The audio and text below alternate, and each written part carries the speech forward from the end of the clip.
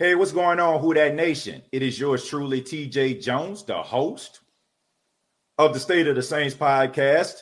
And I have a special guest with me from The Athletic. We have Larry Holder. Hey, how you doing, Larry? I'm good. How are you hanging? Hey, I'm doing just fine. Thank you so much for being a part of the podcast and talking Saints football with us. We really do appreciate it.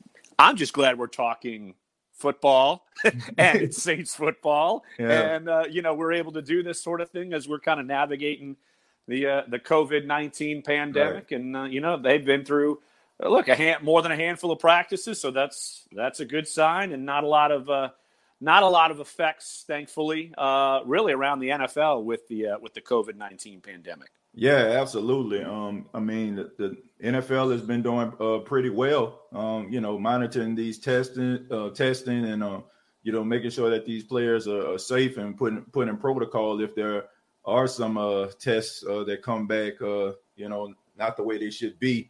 But the New Orleans Saints, they've been doing a good job, keeping players safe and controlling the COVID, the COVID, testing and everything like that. But the first thing I want to ask you is about a player that actually signed with the Saints in the offseason, and a lot of people thought that he was going to be a part of the Saints organization, and that's Nigel Bradham.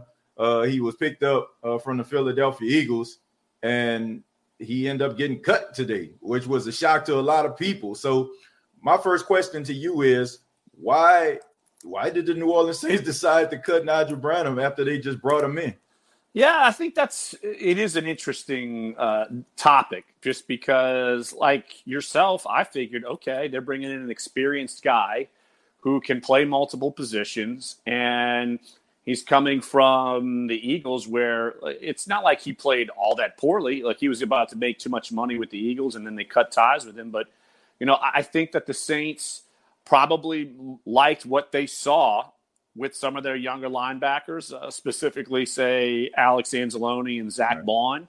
And it's funny, when the news came out this morning about that, I'd asked Dennis Allen and linebackers coach Michael Hodges about Bradham a couple of days ago, just curious to see what they were thinking and where they might put him. And it's funny, they said some good things about him, but both of them also said, well, they're competing, and we're just going to throw them all out there. And then when I go back and think about it, well, that might have been a telltale sign that things weren't looking so bright for Bradham. And look, I don't know if maybe something in there where he's saying, look, I'm not getting starter caliber reps and this, that, and the other. And maybe he was ready to move on. That could have easily happened. I'm not saying it did, but it could have easily happened. But I think it is more of a confidence boost that, say, Anzalone, Bond, maybe even Caden Ellis, some of those guys, they feel like give them a good base, and maybe they want to see some of the other younger guys who might not cost as much. And obviously they know what they have in Demario Davis. And I don't know the total health right now of Kiko Alonso, but they might be thinking, okay, maybe he's, he could be available and later on as we move along. And so, look, I think it's more a positive sign that they like what they see from the linebackers outside of Demario Davis, since we already know what they have in him. Oh, yeah, absolutely. I just looked at, this guy is a veteran. He played in the NFL for 9 seasons. But I do want to ask you another thing about Nigel Bradham. Do you think that his comments in a press conference that was conducted last week may have played a role in him actually getting cut by the team? I know the Philadelphia Inquirer picked up the story when he said, quote, I'm finally playing for a winning organization. Do you think that could have played a role in the Saints deciding to, cut him? I don't think anything that little would do that. But, if you're in on a 1-year deal and you're trying to make a team, it could have played a part in it. But I doubt it. I doubt that was an overriding factor. I think it's probably more along the lines of that they feel a little bit more confident with some of the younger guys that have, and that they don't need a ton of linebackers. Like, if Nigel Bradham is going to be on the team, and he's not a starter, but well, he better be able to play special teams, this, that, and the other. He probably hasn't done that a lot in the last several years, and so they probably figure it might be cost effective to go another route, and they like the young bodies maybe that they have at linebacker. Right. I mean, like you said earlier, I mean, the fact that they can cut him and feel confident about some of those other players, I mean, it speaks volume. Speaking of which, let's talk about another linebacker, the rookie Zack Baun. He's been making a lot of waves at camp, and I also heard that he has been running with the first team. So what can you tell us about Zack Baun, and what do you think he can bring to the New Orleans Saints defensively? I think that the fact that he's been running with the first team is probably a good telltale sign that they're comfortable with him either at the strong side linebacker, which is probably his spot for now, and they ultimately want him to be a middle linebacker, so much so where their linebackers coach Michael Hodges referring to his interview with the media last week, where he says he feels like he could be a good middle linebacker. And that is something that he didn't really play a lot of, obviously, in Wisconsin. Yeah. He was more of a pass rush guy, and I think they're going to try to mix and match those traits and kind of play him wherever they feel like they can and feel like he brings some versatility. So, the fact that we're seeing him early, I think is a good sign. It does kind of remind me of back when they drafted Alex Anzalone. You started seeing him kind of move up the depth chart pretty quickly. And if you remember, look, he was starting when he got hurt in his rookie season in 2017. So they probably feel the same sort of comfort with Baun, but Baun is still kind of more learning the position of being a more traditional linebacker, even though I know that they're using him and want to look to use him in pass rush situations. The defensive line coach Ryan Nielsen talked about how they have worked with him a little bit because they feel like he could be maybe like an edge guy, in a certain special package. But look, they definitely have high thoughts on Baun and the way he could be versatile and play maybe different multiple positions. I mean, what you said about Alex Anzalone, I mean, he was doing an outstanding job coming from Florida. Until, like you said, until he got injured his rookie year. I think he got hurt in the Dolphins game when they played in London. Right. But he did an outstanding job. And, I'm just hearing a lot of things about Zack Baun. I mean, I watched him a lot in college when he was at Wisconsin. I mean, he's a smart player. And, I mean, I know Mike Hodges, I mean, he's been ranting and raving about him, about his football IQ in the offseason, and now that he's on the field, I mean, everything that you hear about him is all positive. So we're looking forward to seeing him play. Another competition that is going on in Saints camp is the wide receiver position. The Saints have a platoon of wide receivers that I feel like could be starters on other teams if they don't make the starting rotation with the Saints. But one player seems to be making a lot of noise is Tre'Quan Smith. Tre'Quan Smith, I heard today, he had some really big plays. Drew Brees threw him a pass, I think, with like a 40-yard pass. Everybody's talking about the way that he's running and how big and how strong he's got in the offseason. Do you think that this could be the year that we see the Tre'Quan Smith that we have been waiting for since he got drafted from Central Florida?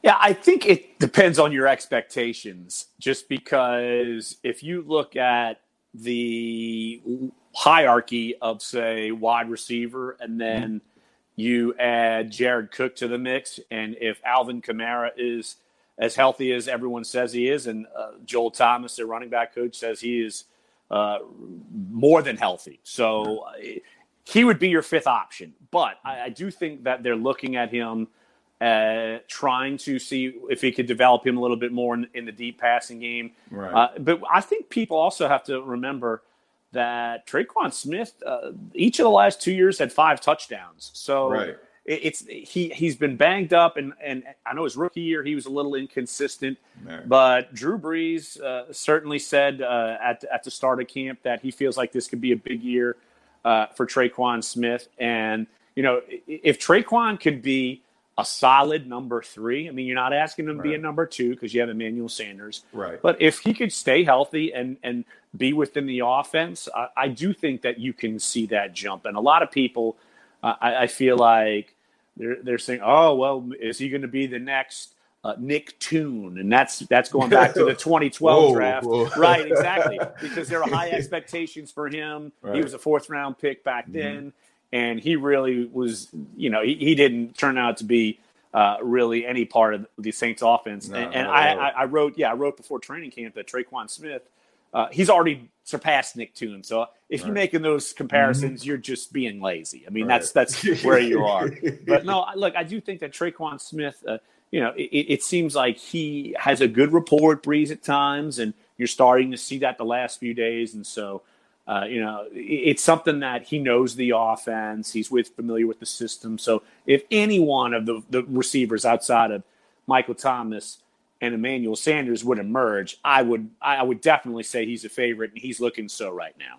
Yeah, I mean, I think about Tre'Quan Smith, and you said, I mean, I wouldn't compare him to Nick Toon. I think Nick Toon only had like 1 touchdown his entire Saints career. It's because of the draft, where a similar draft round, mid-round guy, high expectations, right. And so that's why I've heard people mention him in that ilk, right. Or even like an Adrian Arrington, who was around the team for 5 years back, in 2009 and the early 10s, and you're just, you hear these camp superstars, and then they kind of fade out. But no, I think Tre'Quan is more talented than both of those guys, and so it's unfair. Like that's the whole thing is it's an unfair comparison.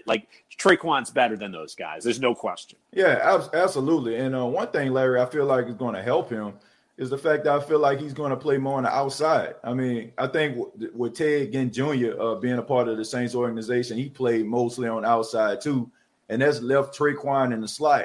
And Tre'Quan wasn't really, a slot receiver. I mean, he did most of his damage at Central Florida on the outside. I mean, he was fast. He was one of those guys that can take the top off the defense and catch those deep balls. And I feel like him being on the outside a little bit more now that you have Emmanuel Sanders, who can play on the outside, but I mean, he's a quality slot receiver. He can do some damage in the slot. I feel like Tre'Quan Smith probably will end up making some more explosive plays. And I mean, Sean Payton even said, Sean Payton likes him a lot, and he talks about how tough he is. And one thing you can't say about Tre'Quan, I mean, he catches some tough passes. I mean, it's been a couple of times where, he has gotten decked. I mean, I could think about him taking a shot from Casey. I think he had to get stitches. I mean, in the Philadelphia Eagles game, I think he caught his 2nd touchdown and almost got knocked out. I mean, he's a tough guy. So hopefully, he can make some more noise, and be one of those players that can help contribute to the success of the team. I think that's a good point, though, that you make, that Ted Ginn's gone. And will allow Tre'Quan to play more outside, because Michael Thomas can play inside. Right. Emmanuel Sanders, we know he can play inside. And it would play to Tre'Quan's strength. So I do think that's a really good point. And Curtis Johnson, as we did kind of our car wash of assistants a couple of days ago, he mentioned that they're really looking to try to improve Tre'Quan as a deep threat, Sanders, and they try to steal Deontay Harris from the special teams and try to get him more involved in the deep game. But I think that is a really good point to have him play the outside, because you have your top 2 receivers are definitely comfortable playing on the inside when asked to play that way. Yeah, absolutely. I'm looking forward to it. I want to see him really make some noise, because I really want to see him succeed. Oh, you mentioned guys that are considered like camp heroes. We talked about the Adrian Arringtons. You can even probably throw a Brandon Coleman in there. Another guy that always seems to come up is Emmanuel Butler. Emmanuel Butler having another solid camp. A lot of people thought they were going to see a lot of him last season. He had kind of a redshirt year with the New Orleans Saints. So is it a possibility that we may see Emmanuel Butler hit the field this year? I think it's too early to tell. And just for your listeners, a lot of people like to say, oh, well, the media overhypes so-and-so XYZ. We only report what we see. I mean, that's – and Emmanuel Butler, for a couple of weeks there, he looked really good. He was catching passes from Drew Brees. Drew Brees running up to him and attaboying him, and it looked good. Right. Then he got hurt. Then he faded off. So – the hype was legit early, but then the fade off happened, and wasn't, you weren't totally stunned that he didn't make the team, because you're not going to make it out of 2 weeks. So I think for Butler, he's got to do it consistently. And there are certainly slots open, say, past Traquan Smith, depending on where the Saints want to keep guys. Say if they want to keep 5 receivers, if they want to keep 6 receivers and mix and match, where do you slot Ty Montgomery as like a receiver, a running back? You hear the quote unquote numbers game, but right. Look, the promise last offseason was legitimate, and he needs to replicate that for a whole camp, though. And he's not going to have the luxury of preseason games, and he fell flat when he came back from his injuries. He fell flat in the preseason games, and they felt the time to develop him. And so, he doesn't necessarily say if he gets cut and they bring him back to the practice squad. There's not this super hype around him or there's not going to be preseason games if he would play well. So I think that's something that we have to take into account. But yeah, I think it's too early to tell. You've seen some positive signs, and so but it is not the Emmanuel Butler hype train. Not quite. Like, you'd rather hear the hype train about a guy like Traquan Smith, which he's on the team and he's playing well, so that's a better thing. Yeah, I think with Emmanuel Butler, I mean, it's almost, to me, it's like that one guy that that you play basketball with all the time, and he's really good. He's better than everybody else. Then all of a sudden, like, some random strangers come out to the park, and he doesn't play up to expectations. He reminds me of that. Like, I feel like when he was playing in practice and going up against guys that were on his team, I mean, he was dominating. But then when you seen him like go up against the Chargers and with the Dolphins, he just kind of faded out. I don't know if the lights were a little bit too bright for him or what, but I feel like if he can channel that game that he brings to practice, and he goes out there and he can catch a pass over C.J. Gardner-Johnson, he can catch a pass over another cornerback, and really stand out. If he can replicate that week after week, I mean, he would definitely be one of those diamonds in the rough, and he can be one of those guys that can contribute in a big way to the team. So I'm really looking forward to seeing him as well. I mean, looking at this guy, I mean, he looks like almost like another Julio Jones or something like that in his uniform. I mean, he looks physically imposing. Like, so I want to really see this guy step it up and really play with the confidence that I feel like will take him to that next level.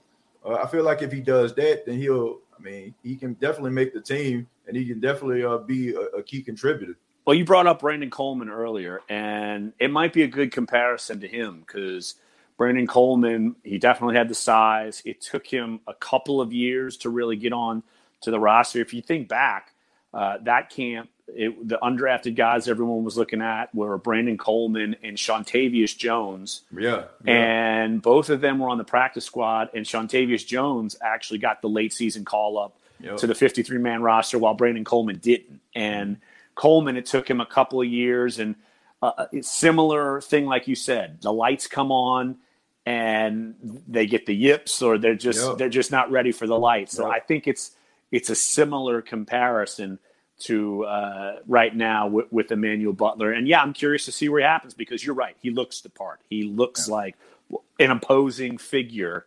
So yeah, I think eyes will still be on him. And I feel like though, if he can't get it done this camp, I think the stars shine on him is gonna fade even more. I mean, you got a point on that. Let's go ahead and let's move to the defensive side of football. Well, Larry, I got to ask this question because my inbox has been flooded with this question since the story came out yesterday about safety Earl Thomas. Now, Earl Thomas, was cut by the Baltimore Ravens, and people have been asking me in the Who Dat Nation, would the Saints consider signing Earl Thomas? Now, if you were the New Orleans Saints, could you see a spot for Earl Thomas on your team? And do you feel like Earl Thomas can contribute and help the Saints possibly make another Super Bowl run? I'd say at this rate, no, just because I feel like they like where they are at safety. They know, look, Marcus Williams is going to the final year of his deal. Earl Thomas would be basically a free safety. He wouldn't come in and be a Malcolm Jenkins type. Right. And look, Earl Thomas is leaving kind of a combustible situation that he got himself into, right? So I don't think the Saints and I don't think Earl Thomas would necessarily come in and start fighting people, Right. but it reminds me of a similar situation where the Saints said, look, we're going to eat it because we want to get rid of a guy who's kind of combustible in the locker room, and that was Junior Gillette. I mean, they ate a ton of money, and he was coming off of 2 double-digit sack years, but the locker room was getting very muddy in there. And Sean Payton, especially after that arrest after the 2014 season, look, it was going to be over. Right. They were basically waiting to see if the NFL would suspend him, and then they could try to get out from under that money. It didn't happen. I know the Ravens are filing a grievance because of probably conduct detrimental. Yeah. But look, I feel like that the Saints are feeling good with Marcus Williams. They've got C.J. Gardner-Johnson. They got Malcolm Jenkins. P.J. Williams, they're calling him the Swiss Army knife. I'm waiting for him and Taysom Hill to fight over the nickname, now that P.J. Williams has apparently taken it over, at least from Aaron Glenn and Dennis Allen. So, I just don't see it. I mean, I know Saints fans like to get excited. I get asked about Jadeveon Clowney every day, Me too. Me too. So, I get the excitement over him, but no, I just don't think that the Saints, they don't need him. Like, if they wanted him, and I just find it to be unlikely. Yeah, I mean, I just look at how the Saints have spent the last 3 to 4 years trying to get a good combination in the locker room. I think about all of the problems that the Saints had, like you alluded to with Junior Gillette. I mean, you even had stuff like Brandon Cooks getting upset when the Saints played the Rams and he didn't get a reception in the game. You had like people in the locker room, and it got to a point where I can remember Drew Brees in an interview saying that he even contemplated retiring, I think, after the 2016 season. So, I mean, it was pretty bad. So I don't know if you want to bring somebody in that has that type of mind frame. That's why I was kind of shocked that the Saints even thought about bringing Antonio Brown in. I don't know what that was about, but I just feel like the Saints have done an outstanding job having a good mixture of veteran leadership, combine that with these young players. And these young players can learn how to be pros. They can learn, how to, develop into that leadership role. Like, you see people like Drew Brees, he leaves, he's injured. All of a sudden, Demario Davis comes in and he's a part of the huddle. You see Cam Jordan and Teron Armstead, they're taking over the interview process. So I think that's very important for young players to have in the locker room, is those type of veterans that can teach them how to be pros. And I don't think that Earl Thomas would fit that mold. He's a great player. I mean, his resume speaks for itself. Been one of the best safeties in football ever since he stepped foot in the league out of University of Texas. But it just wouldn't be a good fit. I would take a Malcolm Jenkins, a guy who's a leader on and off the field, over a guy that you really don't know what you're going to get. So I really like the move, and I would prefer to take Malcolm Jenkins over Earl Thomas, even though both of them are incredibly talented. Yeah, when you look at that in those situations, you bring up Antonio Brown. They looked at him because they felt like they had a hole at wide receiver. Right. They know he's uber talented. They wanted to give him a look, and then he made it a sideshow in New Orleans. They were like, okay, never mind. This is all we need to know. But look at what they did last year with Janoris Jenkins. Right. They brought him in. He certainly had some baggage. Right.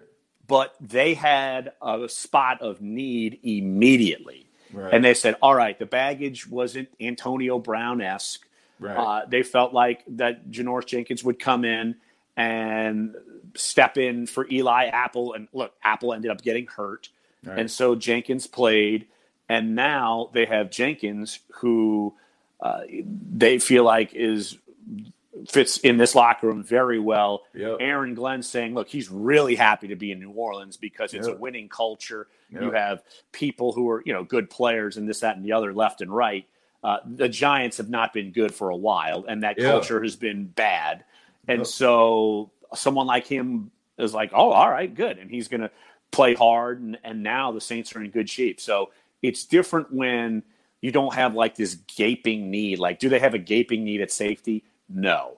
Did they at wide receiver at that time when they were talking about Antonio Brown? Yes. Did they at that time when they were talking about Janoris Jenkins? Yes. And of them, I mean, Jenkins seems like the most stable of them now. So, I think that's, you're going to look around the league and boy, I could tell you the Saints are salivating with Jenkins and Lattimore as their 1-2 combo at corner. Gives them a lot of options to be, exotic on that defense because they can trust their two outside corners who really play press coverage. Yeah, I mean, you hit the nail on the head with Janoris Jenkins. I just think the frustration of not making it to the playoffs and having all the talent that he possesses. I mean, Janoris Jenkins was a really good cornerback, whether it was in St. Louis or even in New York. And I mean, and when you're a big fish in a little pond and the organization seems like they're not doing what they need to do in order to get you where you need to be, that can become frustrating. I mean, and he even said it. I mean, he's excited to be here. Like you said, he's excited to be here. He's ready to play. And he did outstanding job for those 3 games that he played last season. So now that he has a training camp under his belt, I'm looking forward to seeing this 1-2 combination. But also I want to talk, last question is about the rotation of the defense. You talked about Jadeveon Clowney. People have been asking about him coming into the Saints organization. Do you think that the Saints need a Jadeveon Clowney? Do you feel like the Saints can be ready to rock and roll with what they have right now? Oh, I think they're ready to rock and roll what they have right now. And actually, some good positive comments the last couple of days, including today after today's practice about Sheldon Rankins looking good. I mean, the fact that he's running around, he provides, if he's healthy, he could be a pass rusher up the middle. I mean, for sure. And look, Marcus Davenport, I think people give him a hard time. I mean, he had 6 sacks last year. Jadeveon Clowney had 3. I mean, they get enamored with this. And I think Trey Hendrickson is a good number 3. Yeah. Carl Granderson has had to put together a couple of good practices as a number 4. We know where Cam Jordan is. Right. And I just think that people expect Marcus Davenport to be Reggie White right away. So that's just. I said the same exact thing on the podcast last night. The same thing. Are you the same person? Did you? The same player. Took the words right out of my mouth. I'm reading your brain. I think. Exactly. No, but you look at it and he's faster to the quarterback than Jadeveon Clowney is. Like, I did a big story a few weeks ago on The Athletic, just about busting the myths of the pass rush, and part of my argument was comparing him to Jadeveon Clowney and to Everson Griffin, and look, Marcus Davenport was either right up there or even beyond those guys, and I just think people need to understand that, and I understand frustration with injury, but look, the fact that he's put on weight, he's up to 280, so now he's about 15 to 20 pounds heavier than he was his rookie year. Right. And now he's not just being fast, but he can muscle people. That is he's like about 6'5", 6'6". So he's tall, but as heavy as Cam Jordan. So they're trying to mold him into an every down guy. Right. And I know they have confidence to do that. They want him to be consistent. There's no doubt about that. And that's something that they said, look, at times he looked great last year, and at times he wasn't as consistent. So that's got to improve. But I don't think they need – I think they're good. I think they have one of the best defensive lines in the NFL and one of the best pass rushes in the NFL. If people complain about it, they better go watch other teams because they're definitely not as good as what the Saints bring. Yeah, definitely. I mean, they were ranked in the top 10, I think, in sacks, I think, in the NFL last season. I think somebody said that they were an average defensive line. I said there's nothing average about a team being in the top 10 at all. And, one thing that really bothers me, Larry, is the fact that people give Marcus Davenport such a hard time. But Marcus Davenport over the last 2 seasons had better 2 seasons than Cam Jordan did. Cam Jordan did not have a sack his first season. And, I mean, he's played – at a higher level, if you want to, it's for the exception of the injuries, he's played at a higher level. And I just don't understand about the whole Clowney situation. I mean, like you said, he had 3 sacks. He never had a double-digit sack season in his entire career. And he played opposite of the best defensive end in the last 15 years in J.J. Watt. So I don't understand, why is it that everybody just going crazy about him? the only logical explanation I can have is his name. Like we in the Who Dat Nation, we love big names. We like splash players. And sometimes we don't really look at the stats, or we don't look at what we actually have in-house. And I think a lot of the Who Dat Nation are pending their logic on the fact that they just believe that Davenport will get injured this season, or Sheldon Rankins will get injured this season. But if you're looking at these guys as a healthy unit, they have one of the best pass rushers in all of football. So, I mean, I really like what we have, and I really don't understand the whole Jadeveon Clowney watch that's going on right now. I think it's a reason why he's still out there in some cases, that nobody really is going after him or giving him the money that he wanted in the first place. There's no doubt it's because he's the number 1 overall pick. Yeah. And he was a freak in college. And even then, people were like, well, maybe he takes downs off this, that, the other to save himself for the NFL. It's like, well, now what's the excuse? And, oh, by the way, Trey Hendrickson had 4.5 sacks last year. Yep. Jadeveon Clowney had 3. And he's your third defensive end. So, it's the name. You get enamored with that and such. And so, look, I think – and you mentioned top 10. Look, the Saints were among the top 3, top 2 in some of these categories as far as pass rush goes. And, I think you get enamored with a name. You want to be great everywhere. I mean, you can't be great, So, look, the Saints are in very good shape as far as that defensive line is concerned. And, I think it's a strength on the team that they have so many good players along the entire front 4. Yeah, I mean, I like them. I like the fact that they're young. A lot of them are raw. I mean, you could kind of mold them into the players that you want them to be. And, I mean, we got to remember those 5 weeks when Teddy Bridgewater was in the game. I mean, they were one of the best defenses in football. So I think if you can replicate what you did those first 5 seasons through a 16-game span, or what I like to say a 19-game span all the way to the Super Bowl, I think you should be okay. But, Larry, thank you so much for being a part of the State of the Saints podcast. And before you get up out of here, can you let everybody know how they can reach you? Absolutely. At Larry Holder on Twitter. And, of course, look, I work theathletic.com/New Orleans. We've got blanket coverage everywhere of sports all across the region. Of course, The Athletic, we're all across the country, all across the world. We just made 2 years old in our New Orleans bureau. I helped launch that on a kind of a brave gamble by myself and Will Guillory a couple of years ago, but super thankful. Easily, one of the best, if not the best, sports sites in the world. So theathletic.com/New Orleans. I appreciate you having me on, man. I'm glad. And look, great minds think alike on some of these things, and I didn't even know. It was almost as if, like, I promise you, the same things you were saying was the same thing I was saying on my last podcast. But I appreciate you so much, Larry, for being a part of the State of the Saints podcast. Thank you so much for sharing some of your insight with us in the Who Dat Nation, and we look forward to reading some of your articles in The Athletic. You got it. Thanks for having me. And glad you're doing this podcast. You're getting good guests like Jeff Duncan doing a good job. Appreciate all the support.